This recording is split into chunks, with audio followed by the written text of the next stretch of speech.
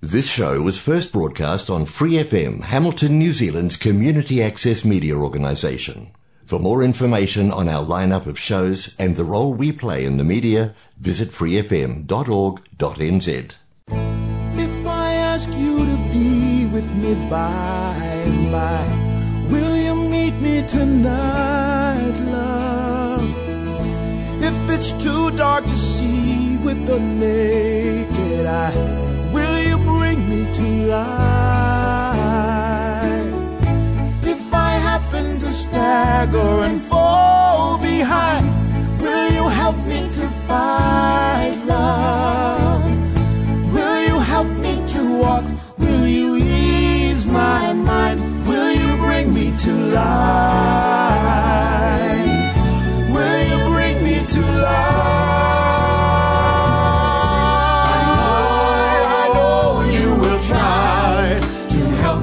Find my way, love. I won't wonder why. When nights are long, if you'll hold me till it's light, like a comet that catches you by surprise, like a star in the night, love. Like a baby the first time she opens her eyes. Will you bring me to life? To light, will you bring me to light, to light, to light, to light, to light, and my troubles back there when I climbed on board. Jordan River is where you'll find me. It's wide but not too wide to ford.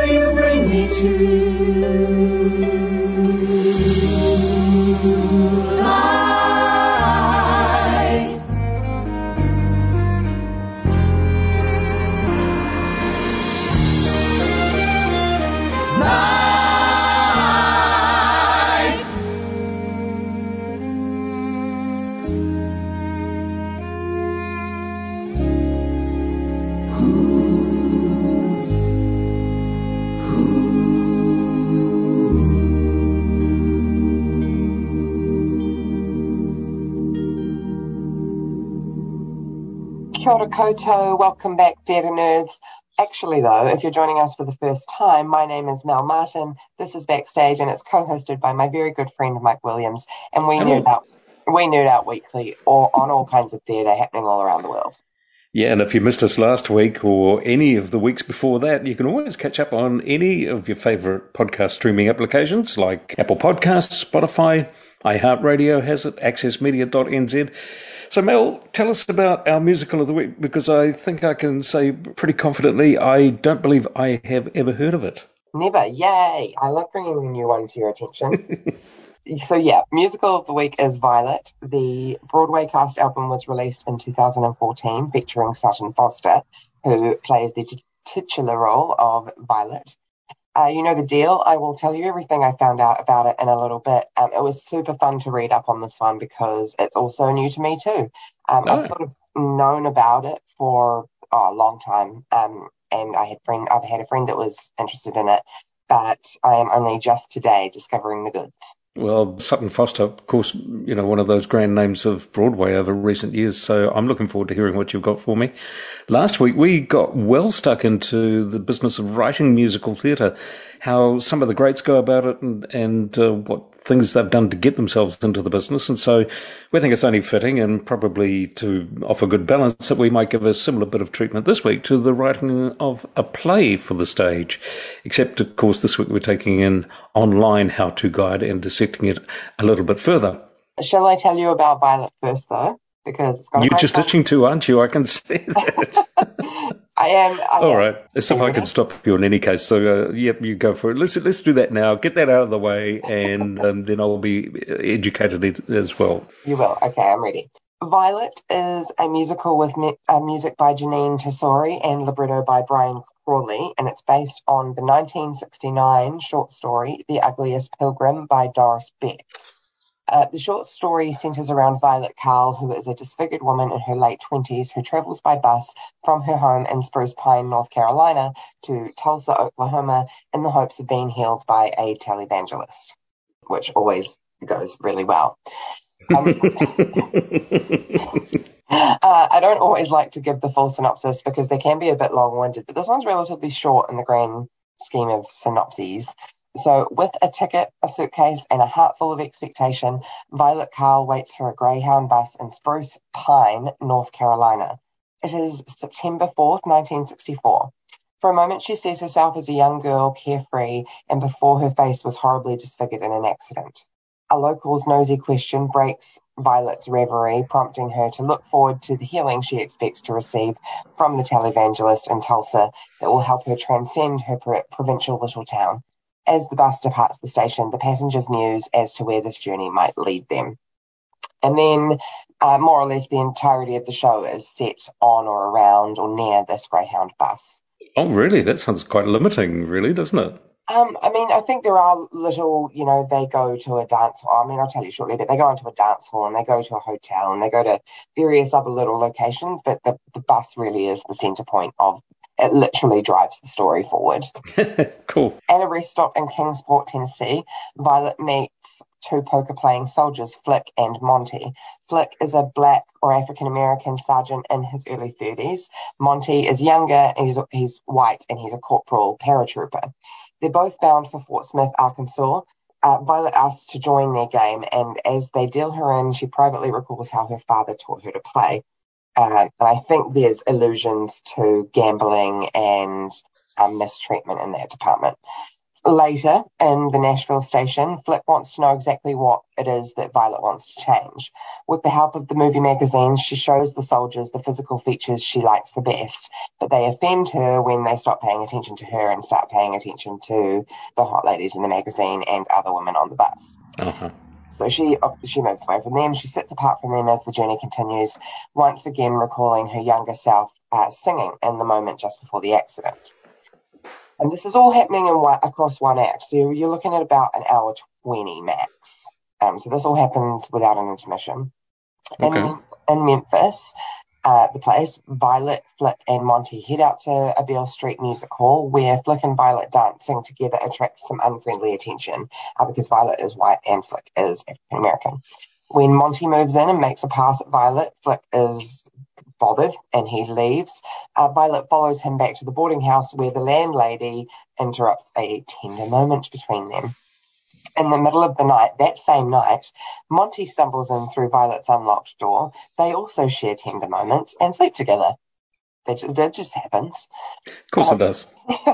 Back on the bus the next day, Violet travels with both of the men and a few others to Fort Smith on her way to Tulsa. Flick and Violet pledge to write each other, but he gets upset, obviously, about the events of the night before. When it comes time for the three to part ways, Monty instead asks Violet to meet him on her return stop at Fort Smith. She coyly promises nothing, and the bus pulls away. Big dramatic moment. In Tulsa, Violet finds the televangelist she is looking for. He has no interest whatsoever in helping her. I would say that's largely because he can't. And in the televangelist's empty chapel, Violet has she's been collecting Bible quotes on little bits of paper and she scatters them all over the altar. And the televangelist preacher guy comes in and finds her and she begs him to help her perform this miracle. Please fix my face. The miracle being to fix up all the scars and bring it back her youthful beauty. Correct. So, of course, that's not going to happen. Naturally. In somewhat of a dream sequence, the preacher morphs into her father. I don't know how they stage this. And an argument ensues until eventually Violet's father apologizes for his part in Violet's accident and her life since and the gambling problems, and just apologizes for everything. Coming back, which brings Violet back to reality, where she's aware that something about her has changed, and she just sort of assumes it's her face. She hasn't seen herself, so she just, oh, I'm changed. It's my face. She reboards the bus, and she's convinced that she has experienced a miracle. Right. This is basically where we're hit with the moral of the story. When Violet stops at the Fort Smith station, Monty is there waiting on her way back. He's sympathetic, pitying, making it pretty obvious to Violet that her face hasn't changed at all, into which she now realizes. She's crushed, obviously. She rejects Monty's invitation to marry him before he ships out to Vietnam.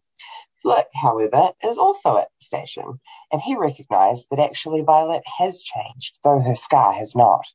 He persuades her to stay with him, and her healing is complete when she takes Flick's hand, committing to a new life with him. Okay. Yeah. Not too deep, is it, really? No, it's not really. It's the old beauty, don't judge a book by its cover sort of. Yeah, there's more going on underneath and all that. And you're a good person no matter what. That's right. And skin colour doesn't matter, etc. So this is another show that actually doesn't have an extensive history, which is why you've probably not heard of it, Mike. I wasn't even able to find mention of any community theatre productions anywhere in the world. Violet was developed at the Eugene O'Neill Theatre Centre's National Music Theatre Conference in 1994. After that, it premiered off-Broadway at Playwrights Horizons in March of 97 and closed in April. And that off-Broadway production won the Drama Critics Circle Award and Lucille Lortel Award for Best Musical. Wow. And yeah, so it did quite well, that little off-Broadway production. In January of 2003, a reunion concert was held at Playwrights Horizons, which members of the original cast performed. That Sutton Foster was not in that original cast. Okay. The Encore's Off-Centre series held a one-night production at the New York City Centre in July of 2013. So this was some 10 years later, and that's where Sutton Foster gets involved in the project. She played Violet with Joshua Henry as Flick. Kiala Settle was also in that cast. Gee, that's 19 years after that first concept stuff happening in 1994. So yes. We talked about this last week. Sometimes it takes ages for a musical to get to a point where it's ready for an audience, or getting to its polished stage. And from what I understand from reading up this afternoon, there was a bit of development that did happen in that time. Songs lost, songs added, bits and pieces changed.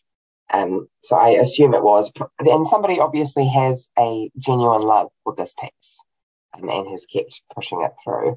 It did have quite a long life in the end, if you think about it, in the grand scheme of things, yeah. Anywho, after that Encore's Off-Centre series one-night production, Violet then opened on Broadway at the American Airlines Theatre in a Roundabout Theatre Company production.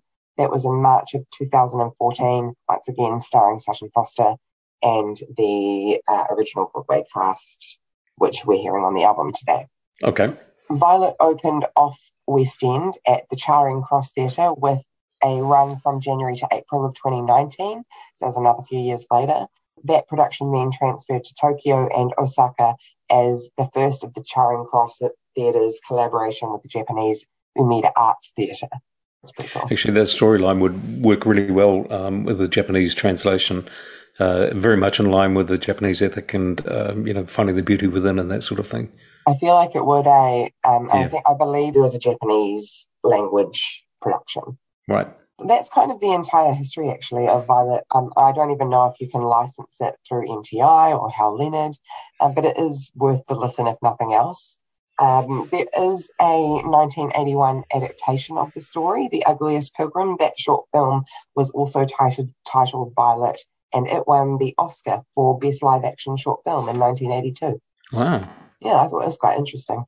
And just to finish off with a little bit of critical reception, because it's helpful to know what the critics thought if you're umming and ahhing over whether to check it out. In his review in the New York Times, Ben Brantley wrote that the off-Broadway production raised the topicality quotient and reconfigured its source's love story to put direct emphasis on parallels between Violet and Flick, who, as a black man in the southern United States, knows what it's like to be judged by your skin. Oh, I didn't think about that. Yeah. No, neither Obvious, did really. I, until I read that, which kind of is a nice point to make, isn't it? I think so. Yeah, Violet, he also went on to say, Violet integrates a number of styles from gospel and bluegrass to Memphis blues. Ms. Tesori has a fine hand for harmonies and counterpoint. What the show fails to do is provide any compelling sense of character. So a little bit of a sting at the end there. But 10 years later, the Broadway version opens to unanimously excellent reviews. Charles Isherwood, who we quote often, described it as an enduringly rewarding musical with its tangy flavours of country, gospel, blues and honky-tonk rock. It is also her warmest, most accessible score. The time has come for Sutton Foster to take her place among the first rank of Broadway's musical theatre performers. Wow. And I think that's why this show is a part of why we know who Sutton Foster is now. Right. And I wonder whether that first comment about it lacking a compelling sense of character needed somebody with the chops that Sutton Foster's got to bring to that role, to make it three-dimensional, to give it something that is not apparent on the page, maybe. Yeah, and obviously the Broadway production did quite well, so obviously it just needed Sutton Foster, or it needed that 10 years of development. Yeah, probably that too, to be fair. COVID's obviously got in the way. I wonder if it's coming back onto the Broadway stage with the resurgence of activity there now. Not sure. I mean, I know there's a lot that they're trying to get rebooted, but I mean, I suppose there will be companies looking for smaller cast shows, and this would definitely be high on the list, I would have thought. So would you pick this as being something that maybe societies could look at, trying to maybe find a community theatre licence maybe in about 3 or 4 years' time? It's been around a while now. Well, I'm not sure. I actually didn't have a look on NTI's books to see, but I've never come across it in any of my searches for show licensing. A compelling enough story, you know, if it's a small cast production that actually runs, what did you say, about an hour 40? Yeah. That's a good length for something without an interval, and well within the means of some of the small to medium societies we've got around the country. I couldn't agree more. Someone tell me if the rights are available. I'd love to see a stage production of it, because I really do love that concept of the bus and getting on and off the bus. Not that we go looking for bootleg copies or anything like that, but did you find anything on YouTube that gave any hint of how it was staged? There's a little bit. I've seen a couple of clips of the opening number where the characters are musing on, how the journey's going to go. And from what I remember, it's very bare bones, it's chairs and moving props and things. So you don't need a full Greyhound bus? No, I don't think you do. No. I mean, I suppose you could if you wanted to. Yeah, why not? And I suppose that's all you have to say about that. That is absolutely all I have to say about that. Good on you, mate. I'd like a pair of Gene Tierney eyes. Try Monty's mouth on for size. A little fuller, though. Hey. A mouth so soft, there's no end of romance. What's a mouth got to do with romance? You got to ask, you'll never know. I've been with more than you, my friend. None of yours won't seconds, though. Mine all come back for more. Yeah, to me. Boys, boys, boys. When I'm in line for my miracle and the preacher is all set to go, I know just what I'll ask for, but I'm not telling you, at least till you stop squabbling and pretend you're actually listening. Pretty please, Violet with sugar on top. If I had gypsy hair and a face to match it, no traces anywhere of a wayward hatchet, I could be Sid Charisse, shooting on location in some far-off and tiny nation.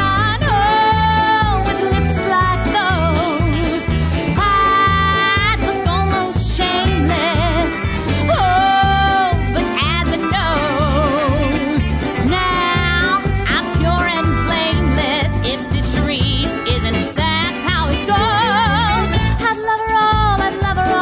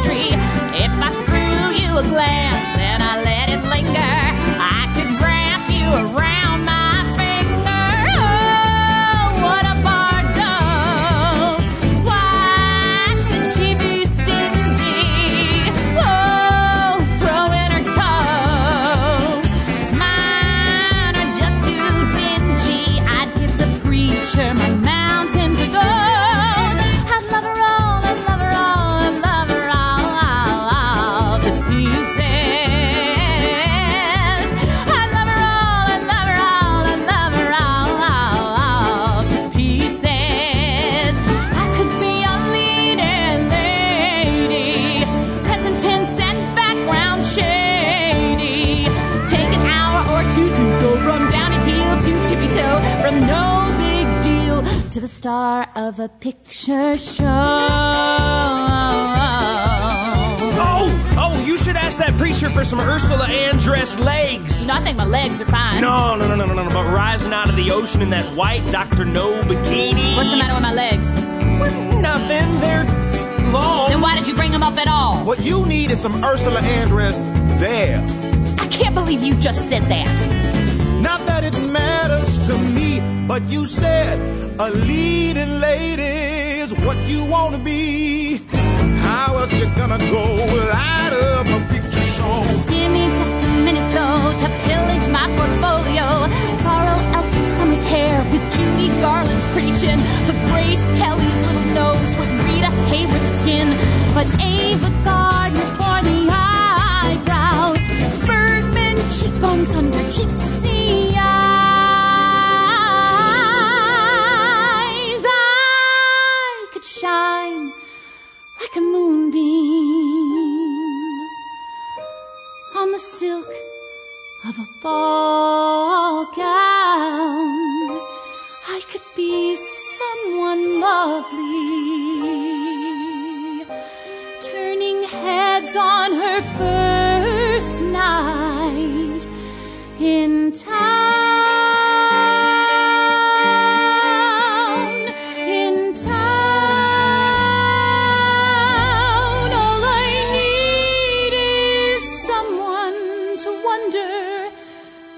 She to ask how to meet me. St. Louis? No. To love me all to pieces. No, they're 8 games out with 30 to go. Yeah, but look at that Lou Brock. His legs belong in a museum somewhere. And Bob Gibson, the man has an arm of steel. 30 to go, like I said. All to pieces from Musical of the Week, Violet. You're backstage with Mel and Mike on 89.0 Free FM. Sutton Foster once again knocking it out of the park. I think I'm going to be obsessing over this show for a little while. Our Musical of the Week, Violet.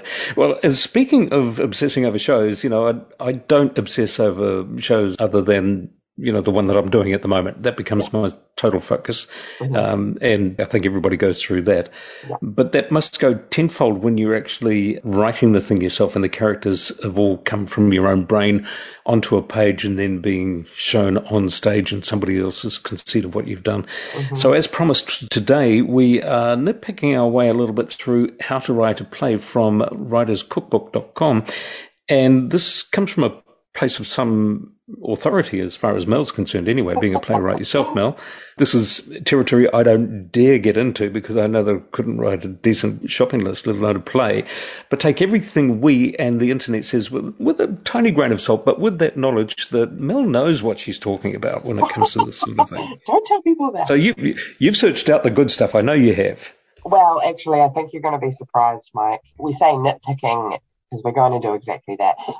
To start with, the online guide opens with a precursory paragraph, and I quote, "Writing a play comes with its challenges.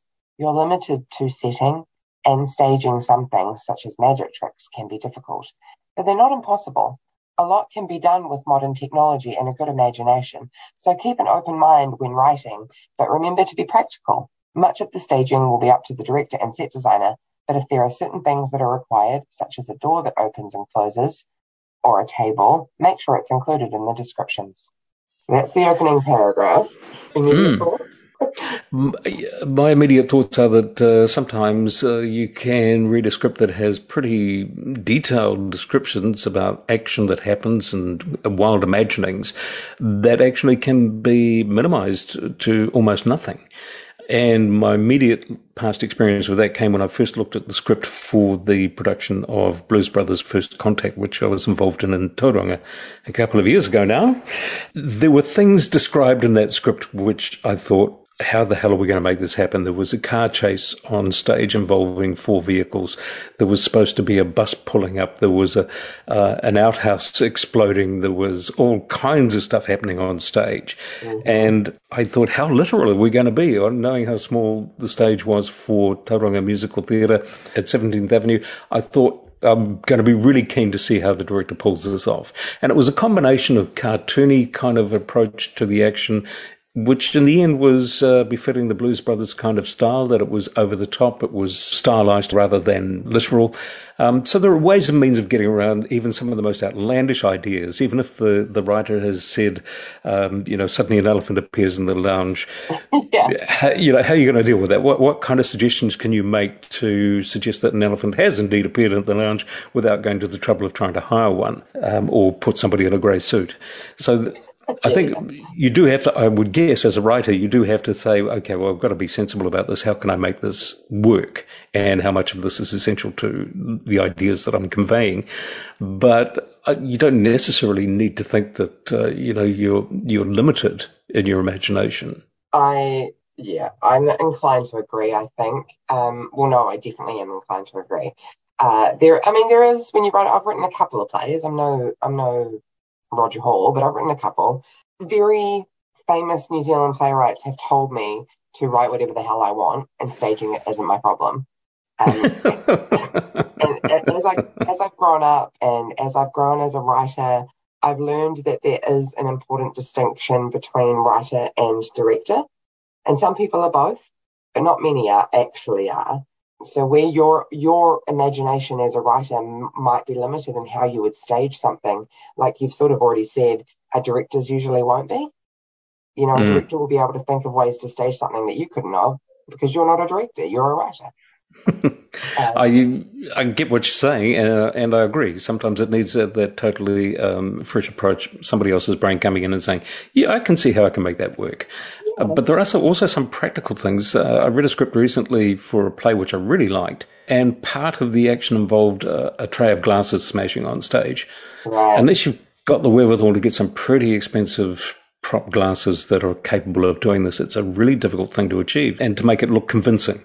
Yeah. Without putting people on stage in danger and making a massive clean-up job for somebody, within 10 seconds while the lights change. Yeah. So there are practical stage effects, which sometimes is really difficult to achieve. If you're not aware of that as a writer, I think sometimes you can be asking a little bit too much. Yeah, I think you're right. And that's where the balance comes in. It is a bit of a fine line to walk, if I'm being honest. Maybe as a writer, you should say, if possible, this should happen. I sort of feel like a script is that anyway. Yeah, I never expect a director is going to do exactly what I say in a script because I said it. They're going to do whatever they think is right for their production. There's a little bit of a sidebar, but go back to the first play that you directed, Mel. How much did you feel like you needed to do everything that was in the script? Very much. It's overwhelming a bit, isn't it? When you're doing your first one, you think, yeah. Oh my gosh, the playwright has said this should happen. I've got to make it happen. And then by the time you do your next two or three, you start thinking, oh no, that's not necessary. I can do this. The point of me directing this is that I direct it. And in those early days and I still feel like this from time to time when I direct, I still feel a loyalty to the playwright as a playwright. Of course. So yeah. I feel a sense of, like loyalty. I don't want to butcher your work because you intended for it to be this way. No. Again, it's a balance. You try to give it your best creative effort.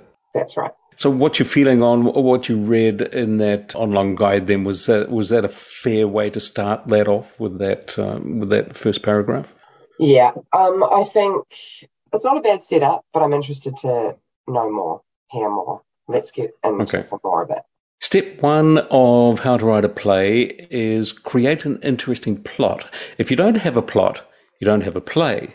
The plot leads your story, taking you, your audience, and your characters from the beginning through to the end. It doesn't have to be linear, but audiences should be able to follow it. Not wrong, I suppose, but perhaps that's maybe stating the obvious, do you think, Mel? I so think, and that I sort of feel like that about the opening paragraph. If I'm Googling how to write a play, I want you to walk me through how to write a play, not just be a bit airy-fairy about it. But we can carry on. Why would you want to tell a story unless you've got a beginning, a middle, and an end already in mind? Regardless of how that narrative might happen, usually you want to write because you have a story in mind. You've got a thing that you want to say, right? Yes. I don't know why you've started. Well, you don't always necessarily have to have all of, the entire plot laid out. I'm sort of one of those writers who I'll just write and see where it goes. And sometimes it goes somewhere weird, so I've got to pull it back. But sometimes it's nice to just see where the play goes. You don't have to have it all mapped out right from get-go. But we're only Okay. on step 1, so hit us with step 2. See, this is why I don't write plays, because I don't have that mindset. All right. Step 2 starts off with this. It says, if you're writing a longer play, consider a subplot. Again, that's kind of basic stuff. The guide's writer muses that her favourite subplot is in Twelfth Night, when Mariah and company trick Malvolio into wearing cross-gartered hose and all that sort of stuff. It's an equally confusing plotline, but offers different humour to the main plot. Mariah and company intentionally deceive Malvolio as they feel that he deserves his comeuppance. And Malvolio certainly presents as that kind of a character. He needs to be, taught a lesson somewhere along the line. Yeah. Viola, meanwhile, thinks that life would be easier as a man and does not intentionally set out to cause any harm. Her motivation's a bit different. The two plots supposedly work together to entertain, horrify, amuse the audience all in one. And again, like I said, pretty basic to have a subplot. Not wrong. Good advice. Yeah. But what I want to know, if I've Googled how to write a play, how do you decide on appropriate subplot? How do you pick between the 7 rolling around in your brain? If I'm brand new, I'm going to need a little bit more detail like that. All right? Okay. Yeah. Okay, so step 3, I don't think we're getting any better here. Decide on your structure. Okay. All right, it goes on to detail that stage plays are divided into acts, and each act is divided into scenes, which isn't necessarily... Just a minute, I'm making notes here. Which isn't necessarily true anymore. And it continues with, you have limited physical space with a stage play, so keep this in mind when structuring your play. In a play, the more locations you have, the more difficult you make it to translate onto stage. No matter how great your story, if a company or director can't envisage how to stage what you've written, they'll be less likely to want to bring it to life. Go for locations that are easy to set up and for people to visualize when reading your script. When do you think all this was written? 1950-something? Yeah, I did look because it was like last year or the year before. Well, it might have been 2020. Really? Yeah. It's kind of old-fashioned to me, but I guess behind all that there is some practical thought gone into it, because a lot of places are limited. They have a proscenium arch theatre.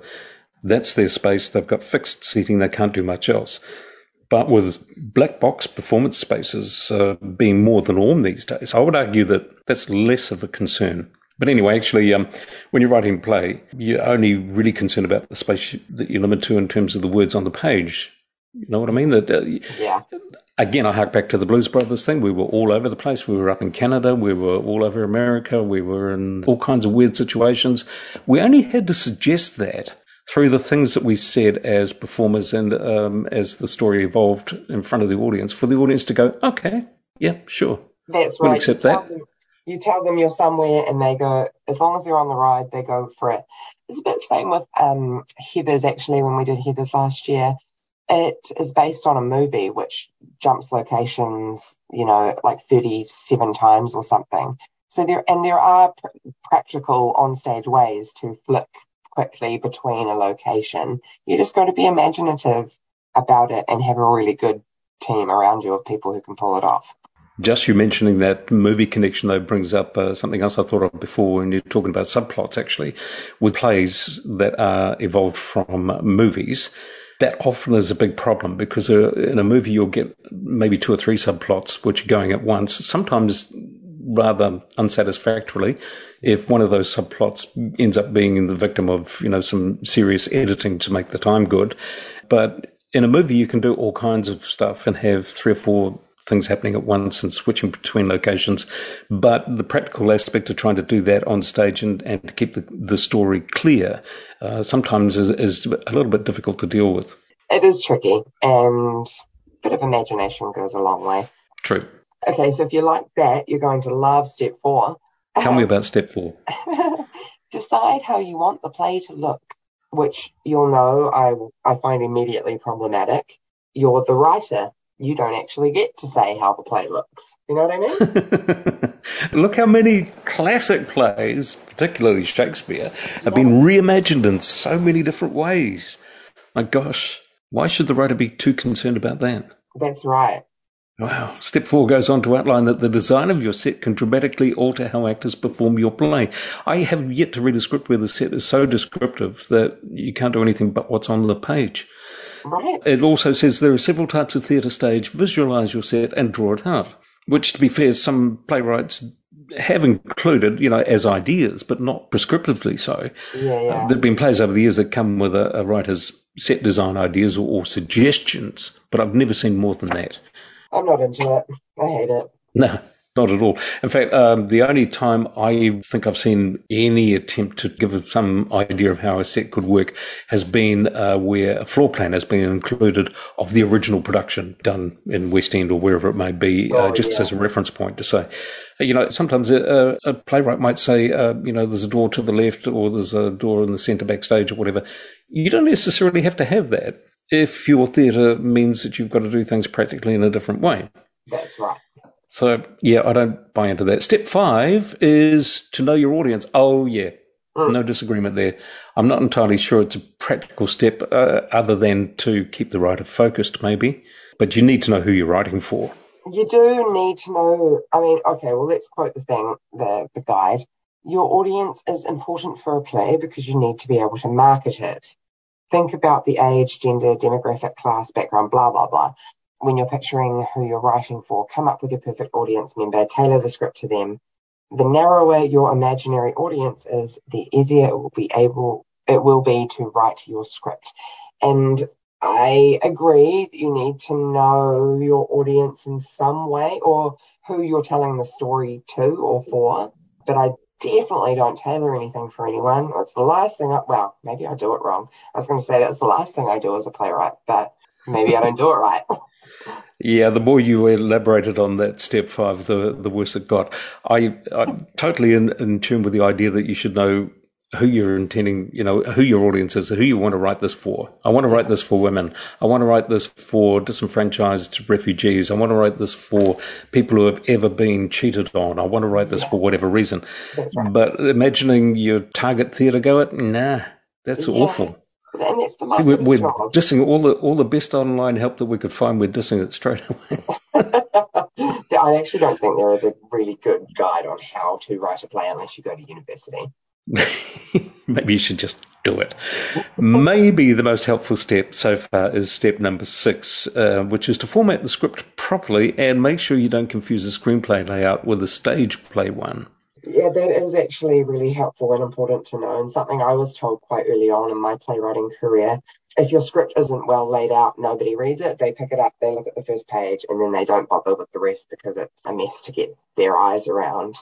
I was just starting to get hopeful that we were getting somewhere productive because that actually was a helpful step. But step 7 has given me more questions than answers. Step 7... Okay. Step 7 of How to Write a Play from writerscookbook.com says... create interesting characters. Again, good. Like any other piece of writing, each of your characters should be unique and easy for the audience to identify. They also shouldn't be walking stereotypes. Many of your audience won't be able to see your character, so it's particularly important that they stand out in the way that they speak because there will be less visual cues, especially for those high up and or with poor eyesight. The way your characters speak can tell an audience a variety of things, including their class and educational level, and it's therefore important to get this right. Seriously, Mel. Yeah. You're saying this is something written in the last 10 years? Yeah, I'm pretty sure it was 2020. Wow. Okay. What's your reaction? Again, not wrong, but doesn't cover how to create the interesting characters. It does. It says make them interesting, Mel.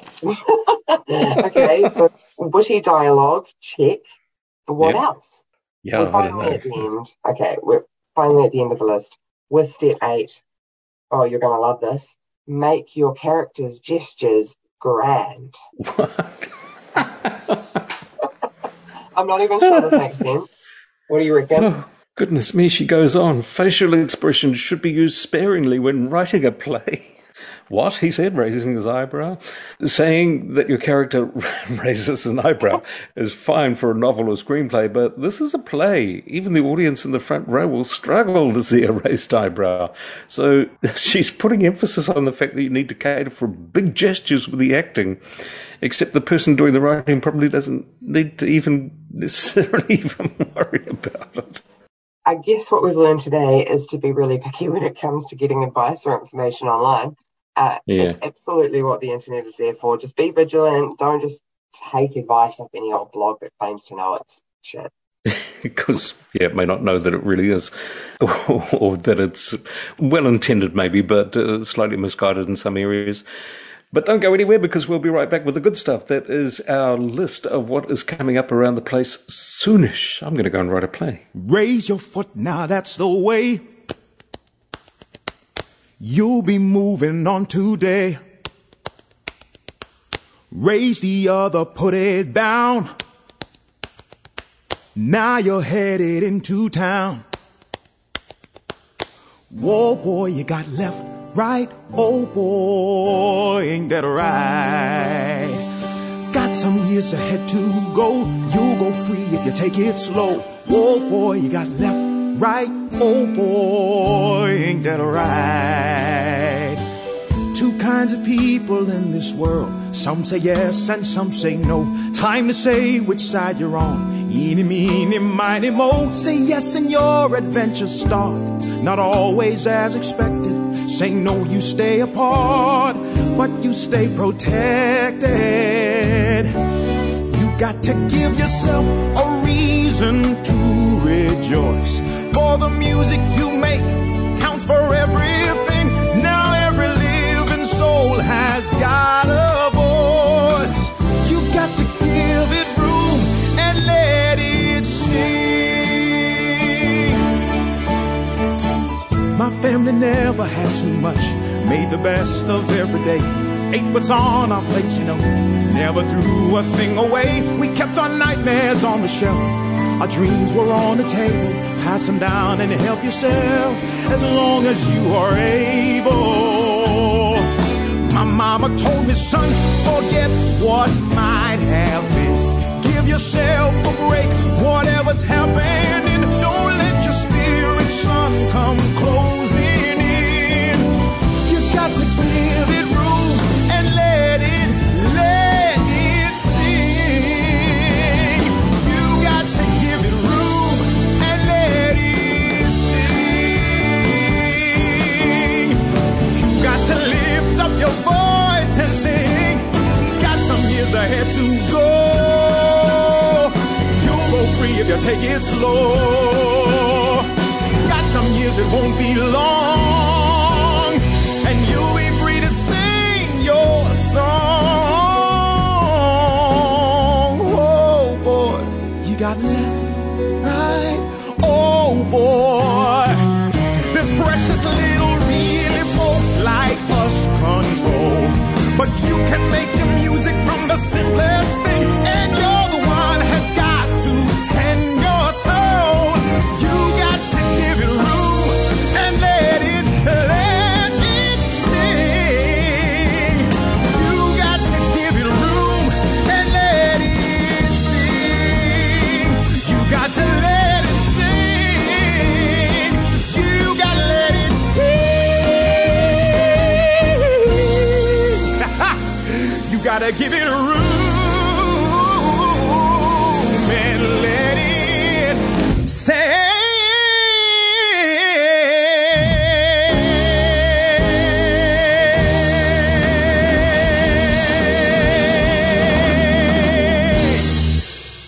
Let It Sing from our musical of the week, which is Violet. You are backstage with Mel and Mike on 89.0 Free FM. Before we run out of time today, let us just tell you about an upcoming production from The List. Coming to the Rivoli Theatre stage in May, Blood Brothers is being staged by Hamilton Musical Theatre. It's being directed by Angela Walker. The story is a nature versus nurture plot. It revolves around fraternal twins Mickey and Eddie, who were separated at birth, one subsequently being raised in a wealthy family, the other in a poor family. The different environments take the twins to opposite ends of the social spectrum, one becoming a counsellor and the other unemployed and in prison. They both fall in love with the same girl, however, which causes a rift in their friendship and leads to big tragedy that I won't tell you any more about, so you'll go and see it. I think that's a good summary. Yes, there's a great cast. Patrick Ward and Eckhard Becker will be bringing Mickey and Eddie to life. Mike's in it. Wonderful director and actor Laurie Johnson is in it. the wonderful, they're both so wonderful, Kat Harris and Heather Connolly are playing Mrs. Johnston and Mrs. Lyons. It really is one not to be missed. There's a great cast. Hopefully we can sneak it in on stage around the Omicron wave. We're working hard to try to make that happen. I'm so looking forward to getting into the show on stage and being part of the cast once again. I've done it once before, 12 years ago, but Angela's take is different. I know the community has been looking forward to it as well, because although it is a bit of a dark story, it's a sad story in many ways. It's full of humour. It is also, Blood Brothers is consistently in the top 5 of the world's best musicals on virtually anybody's list. It is so well regarded and such a favourite for so many people. And without any further ado now, we've got to get our calendars out for everything we know of that is coming up around the place soonish. Clarence Street Theatre, Shrek the Musical, directed by Nick Wilkinson, 26th to the 30th of April. Friends, the musical parody, is on stage one night only, May the 6th. And Chitty Chitty Bang Bang, coming up, directed by David Sidwell for Hamilton Operatic. That's opening in July. At Navara Lounge, there is an open mic night tonight and every Wednesday. Doors open at 6 p.m. And if you want to perform, bookings are essential. On Saturday, March the 12th, silent movies and groovy sounds in the background. And on Sunday, March the 13th, is the Speakeasy Jazz Club. Gaslight Theatre in Cambridge, Conjugal Rights by Roger Hall, opens April 30th to May the 14th. And Matamata Dramatic Society have Any Port in a Pandemic by Richard Previtt. That's going on stage April 23rd to the 30th. Potato Theatre Players are rehearsing Moonshine, the musical, that opens in April. Thames Music and Drama are rehearsing Mamma Mia. That's directed by Diane Connors and hits the stage in May. And Rotorua Musical Theatre has Song Contest, The Almost Eurovision Experience, directed by John Drummond, March 25th to April 9th. Over the way in Tauranga, the Detour Theatre have The Hard Case Hotel by Devin Williamson on stage March 24th until April the 9th. Also in Tauranga Musical Theatre, That Bloody Woman is directed by Daryl Netchka and hits the stage April 27th until May the 2nd. Theatre Whakatane have School of Rock, the musical, directed by Sue Harris, April 27th to May the 14th. Auckland Theatre Company, I think we let you know last week that they've made the difficult decision to cancelled all their remaining performances of Grand Horizons. They cancelled Lysander's Auntie, and Whitty's Wahine has been postponed to 2023, all due to gathering limitations and the increasing spread of Omicron in Auckland. Upcoming auditions and opportunities. Bold Theatre have their Kate Shepherd in position. They're now looking to fill all the other roles for That Bloody Woman. Auditions are held this weekend. They've opened up Saturday as well as Sunday, and all the information you need to follow there is on the Bold Theatre website or their Facebook page. Most excellent. The Gaslight Theatre in Cambridge have just announced auditions for The Things I Know to Be True by Angel Boville, and that's directed by Chrissy Hodkinson. April 2nd are auditions. You can get all the information you need on their Facebook page. Whew, bit happening. There is a lot happening. I think I'm going to audition for that play because it looks like it's going to be a bit fun. As always, we'll be announcing all the productions we know of as we hear of them. If there is a show or audition opportunity you want us to spread the word about, email us on backstagepodcastnz@gmail.com or let us know when you see us around next. And because it's that time of the day again, and so quickly, we have to now say thank you to Free FM for hosting us, and thanks to Creative Waikato for sponsoring us. Backstage is available always on accessmedia.nz, iHeartRadio, Spotify, and Apple Podcasts. And Matt will be sharing all of our new content about our musical of the week and the rest of the stuff we're doing in our Instagram story and also on Facebook. Sure will. Come back next week for another hot musical, another deep dive into the world of theatre. Ka kite and stay classy, theatre nerds. And stay safe. We're going out today with Promise Me Violet from our musical of the week, Violet. See you.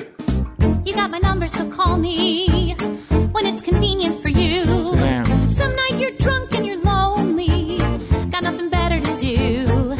I'll be sitting home waiting to hear from you. I got your number, I'll call you. I got your number, I'll call you. Expect to hear from you soon. Expect to hear from you. You never know with the Army.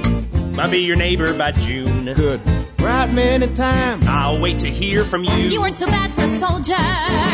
You weren't the best or the worst. But when you started to cry, boy, I tell you that was a first. Violet, you doing all right there? I'm fine. You worried or something? I'm fine. It's all the candy and the sodas. What'd you expect? I mean, isn't this your stop? Shouldn't you be getting ready to go? I got your number, so what? I got your number, so what? You got my number, so call me. Expect to hear from me soon. Some night you're drunk and you're lonely. Under the spell of the moon. I'll be sitting home knitting something fitting, just waiting to hear from you. Come on, Money. Promise me, Violet. Promise you'll do this once your healing's through. Money. Come to this station anytime Sunday. I'll be here for you. I'll be waiting by the roadside anytime I'll make do. I've been waiting for a lifetime to get your sweet kiss. So Violet, promise, 'cause I'll be waiting for you.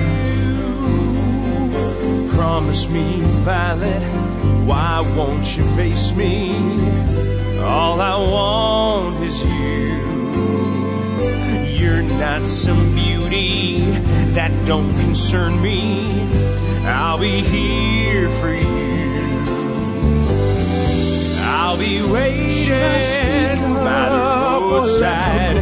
Make my lonesome dream. Am I just caught up in a dream? I've been waiting for a lifetime. You're so sweet. For someone simply. I've been waiting to look and see me. I'll be waiting the way that I see.